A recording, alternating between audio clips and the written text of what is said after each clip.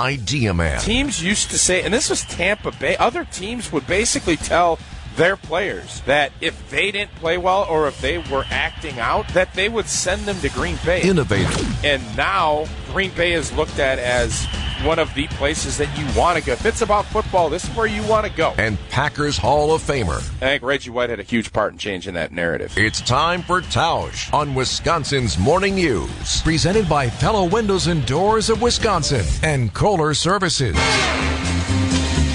Mark Tauscher on Wisconsin's Morning News, sponsored by Pella Windows and Doors of Wisconsin and by Kohler Services.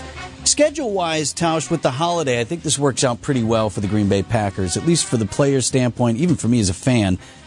I don't know. Now, are there games Saturday coming up? That would be the preferred, right? You play Saturday before even Christmas Eve. But if you got to be on Christmas, that noon start on Christmas Eve, pretty good. Yeah, I would disagree with you on that. I think from a player standpoint, you'd love to be around on Christmas Eve. For me, I've always, Christmas Eve has been probably even bigger than Christmas.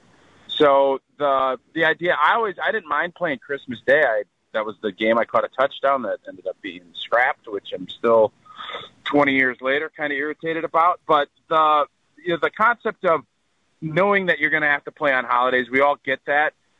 If you can kind of steal a day, if Christmas Eve is on Thursday and then they let you stay with your family and come in for a Christmas, a Friday practice, I think that's always the best. But players just want to play, and when you can go out there and find a way to win on that game, it makes, your Christmas opening your presents and everything else better. So if I was this week, for instance, if I'm still playing, give me that Saturday game. I want to play on the 23rd.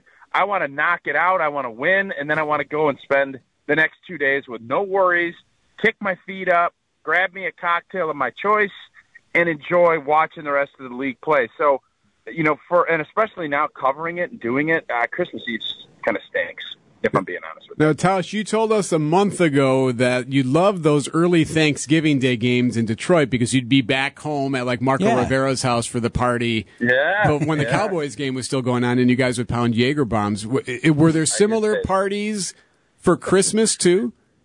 So it was a little bit different because, the scheduling was different. And usually for Christmas, almost everybody would have family come in. So it's a little bit different, but obviously there was still, you would invite guys that didn't have family coming in, so you'd still try to have that, but it was just less. Thanksgiving was the big one when it came to kind of kicking your feet up, letting your hair down, whatever you want to say. So Christmas, I think there's just more people had more people coming in, if that makes sense. Did you do Elf on the Shelf at your house? We do. So we had Niznansky from Foron. Oh, go ahead. So we do, and again, it is what it is. But this was tell me if you think my wife trusts me on this, because I don't want to give anything away. But she had a trip. It was her mom's birthday, middle of the week, and she was dead set she needed to be home for the next morning for obvious reasons, but I'm not going to say them in case people are listening. Understood. So, and I said, I can handle certain aspects of what's going on. And so she said, okay. I could tell she was real hesitant, really. And then I get a text at like 1:30 in the morning. Hey, I'm heading home. I'm going to come back. She had went down and met her brother in Chicago and then drove back up. And I'm convinced it was completely Elf on the Shelf related. That's a lack of trust, is it not? Oh, for sure. Well, because if Elf on the Shelf is not properly supervised by adults, sometimes he forgets to move. No, I understand how that works, Vinny. I'm saying I would have hoped at this point in our lives that, certain people can do certain things, you know what I mean? And it just felt like kind of a slap to the face a little bit. That's all. I don't know, man. If she wants to take that off your plate, go ahead and take it. That's cool.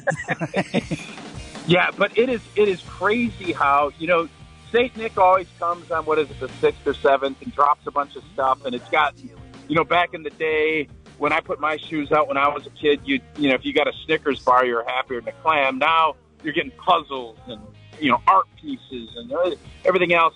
And now it's a daily thing that you're looking around trying to figure it out. And then you see flower angels, and they're taking a bath in your kitchen sink. These elves got a pretty good gig. I don't know why they would go back to the North Pole, South Pole, whatever it is. I would just continue to hang out because you're getting pampered, taken care of. Hold on.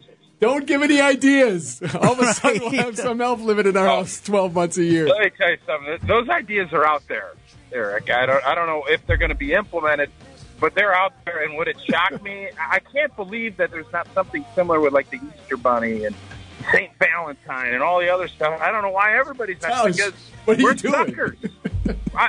I'm just putting it out there because it's going to happen, and I want to always be ahead of the schedule rather than behind it. Right. February 1st, St. Valentine brings a little something for your sweetheart every day. Little trinkets, and then it leads up to, it could be like a puzzle leading into the big gift that you get your significant other. You know it's out there. Another thing for us to fail at.